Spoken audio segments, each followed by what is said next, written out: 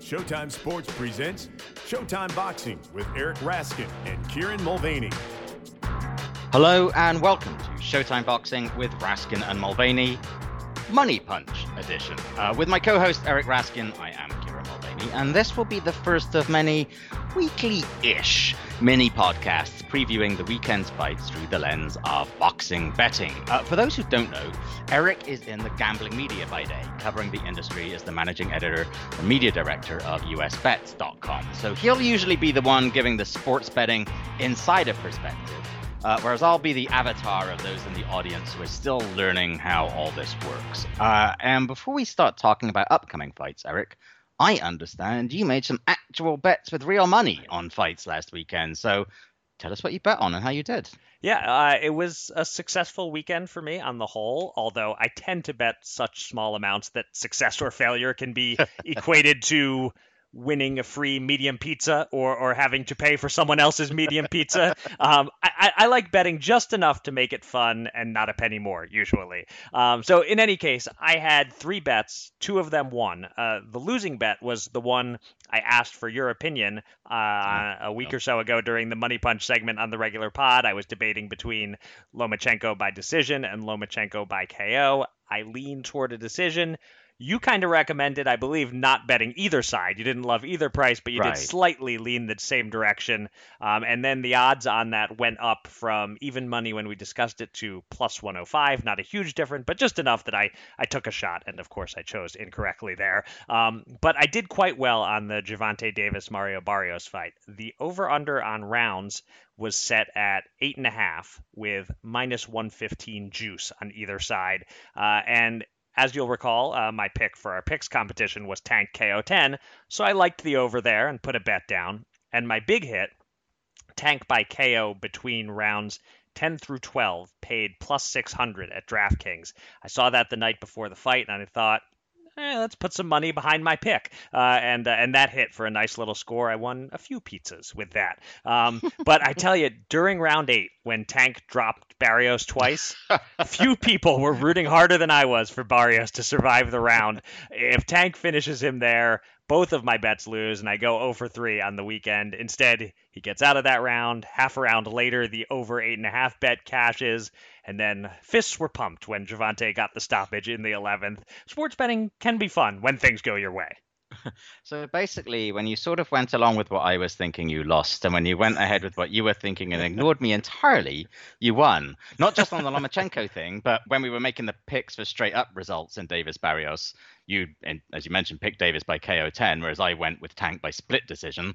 And although I didn't actually lay any bets, as we talked about a couple of weeks ago, the prop that really interested me was the plus 5,000 on Barrios to win in rounds 10 to 12. Right. And I didn't expect him to win in those rounds.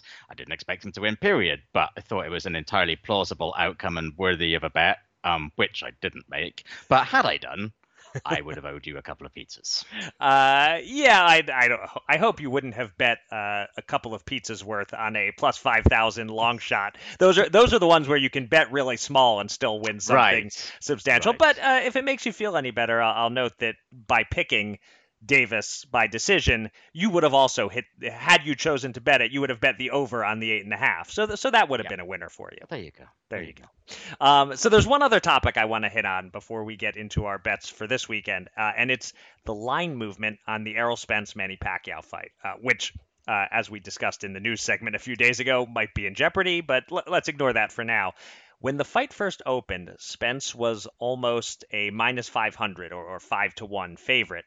About 2 weeks later, with the public apparently betting heavily on underdog Manny, Spence closed to about 3-1. At minus 310, I put a bet on him for a fair bit more than I usually bet. The price kept dropping, and a couple of days ago at a different online sportsbook, I bet on Spence again for the same relatively large amount, now at minus 265 price. And the price kept dropping. It got as low as minus 210 before coming back up to minus 240 at last check. Pacquiao, who you could get almost 4-1 on initially, is now only worth about 2-1 as an underdog. We talked with Breadman Edwards about this a little, and he's wary of the judges favoring Pacquiao, and so he didn't love those Spence numbers. but I do. What do you think, Kieran? I know you favor Spence to win. What percent confident are you that Spence gets the win, and what sort of price do you see as good value here? And are you surprised that people are betting Manny this heavily in this fight? I mean, I guess if I had to put a percentage on it, I'm like 80-ish% confident that Spence wins this. I struggle to come up with a scenario in which Pacquiao gains the win, and that's not to underestimate what a great fighter he is. But you talked about it. There are tremendous physical advantages and age advantages in Spence's favor, and he's also a very skillful boxer against a guy who's while still, very good, is far, far, far past his best. And to sort of think about the judges thing. I'm maybe about to, Juan Manuel Marquez is going to disagree with me, but I struggle to think of a situation in which the judges have very obviously sided with Manny Pacquiao to the extent where you think, wow, he got a win he didn't deserve. But I can think of situations where Manny Pacquiao got an L he didn't deserve from the judges. Right. Against Tim Bradley, and arguably, admittedly, it was on the other guy's home court, Jeff Horn. Yeah. So I'm not super surprised, though, at the action on Pacquiao, because he's not only by far the better known fighter, but he's an underdog. And so I imagine if you have like a casual awareness of a fight and you're looking early on for what kind of odds you are, and you see Manny Pacquiao, hey, I know that guy. He's won a ton of fights. Wait, he's an underdog? I'm going to lay some money on him. He always wins. Plus, he has an insanely devoted and delusional fan base. Right. I would see, it's really interesting. You and I talked about this offline, like how normally you see over the last couple of days, the odds shift as first one guy's fan base comes into town, and then the smart money kind of pushes it back a little bit at the end. But I have a hard time imagining that those odds are going to get an awful lot better for, or even tighter. I would have thought if you wanted some Spence action, you'd take it now, because I would assume as fight week approaches, the smart money is going to come in on him, as the people who really know the fight are going to start laying their odds. And I know that's not normally how it works, but I'd be shocked if this gets any tighter. What about you? Yeah, I'm not sure, because obviously based on the bets that I made, it indicates that I didn't necessarily think it was going to get much tighter than it already was. I wouldn't have bet it at minus 310 if I knew it was going to keep dropping. I wouldn't have bet it at minus 265. I would have waited and pounced at minus 210 if I had had Biff's almanac and knew that minus 210 was as far as it would go. That's where I jump on it. So where's it going to go from here? It's hard to say. I do think this could be one of those things where it's ping pongs back and forth now. Maybe some smart money comes in on Spence at this point, and then there's a rush of Manny money leading up to the fight, and then more smart money coming in on Spence, on the day of the fight. I'm not sure. To me, just the pricing of this fight and the way the public is betting the underdog, there are some pretty clear Mayweather-McGregor parallels going on here. Yeah. Yeah, I mean, especially as it gets down around 2-1 on Spence. At that price, I think he is every bit as good value as Mayweather was when he was like 5-1 in a fight Right. he almost couldn't lose. Obviously, this isn't that kind of scenario, but it's a little like it, that I have trouble seeing ways Pacquiao wins. Yeah, if I see Spence continue to drop, if it gets lower than minus 200, I might make a third bet, and I'll be really over invested in it compared to how much money I usually have riding on a fight. But that's I don't know. It'll be interesting to keep tracking for the next several weeks on this podcast. We can keep bringing it up anytime it swings, and we should point out that it all just gets refunded if the fight falls apart. Right. Indeed. All right, let's get into the bets we like for this weekend. The only card of note is the doubleheader on Showtime. Chris Colbert against Tug Nyambayar and Michel Rivera against John Fernandez. I'm staying away from any Rivera-Fernandez odds because I don't feel sufficiently comfortable in my knowledge of either man to commit. Mm-hmm. And I'm especially staying away from anything on Rivera because he's not only the favorite, but he appears to be like a minus 450 and minus 500 favorite, at least some books. I'm not going anywhere near that at all. I might be tempted to put something on the dog Fernandez, but I don't feel comfortable enough with that matchup that I would want to risk any hard-earned money. So that leaves us with Colbert and King Tug.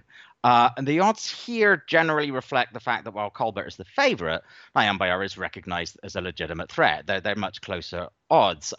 And so I'm not really very excited by any of the straight up odds, but I do find myself drawn to a couple of the prop bets. I like one that at the time of recording has Colbert plus 1,000 to win in rounds 10 to 12. Now, in our picks competition, I've picked Colbert by decision, as have you, but we did note that if Colbert were to win inside the distance, it would likely be after, he's wailing on Nayambaya for multiple rounds to a point where maybe he lumps him up and cuts him and gets a stoppage that way. And if that were to happen, I think that's going to be late. So put me down for a few, at least metaphorical bucks on that one. How about you? Yeah, first of all, that's a pretty good bet. I like that price. Again, you're at 10 to 1 to risk a pizza to win 10 pizzas. You're not risking a lot. I'm not sure why I keep going with pizza. I'm lactose intolerant, but they do make vegan cheeses these days, which are edible. I guess that's about the best word I can use. So yeah, none of the straight up bets on a winner for either fight excite me either. I too was looking at the props, but not quite as specific a prop as the one that you lean toward there.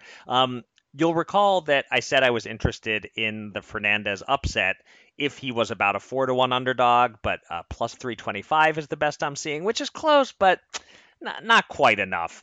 But you'll also recall that I said if Fernandez is going to win, it's almost certain to be by knockout. Maybe he can sneak a big punch in. And that, FoxBet is the one book that has that method of victory prop, or all of the various method of victory props for the fight. But that one, Fernandez by KO, TKO, or disqualification, is plus 600. I think that's a good price. I'd bet half a pizza on that. There you go. That I think is my favorite bet of the week, but I do have one other that I like, a more likely bet to actually win, not a big long shot. It's on Chris Colbert.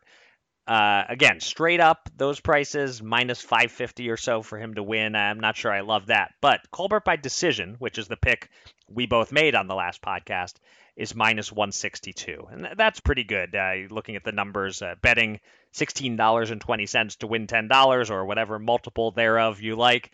If you think there is a 62% chance or better that Colbert by decision is the outcome, then that price has value. And I do think there's a little bit of value there. All right. There you go. Well, this was fun. I enjoyed doing this. We'll be back with other editions of the Money Punch when situations merit, when we've got a good big fight to look forward to. And we do have a summer full of big fights. Yep. So that will do it for this Money Punch edition of Showtime Boxing with Raskin and Mulvaney. We will be back on Monday morning with a full-length episode of our podcast featuring our post-fight analysis of Colbert against Nayambaya and much more. Until then, thank you very much for listening. Be safe, be kind, and be well.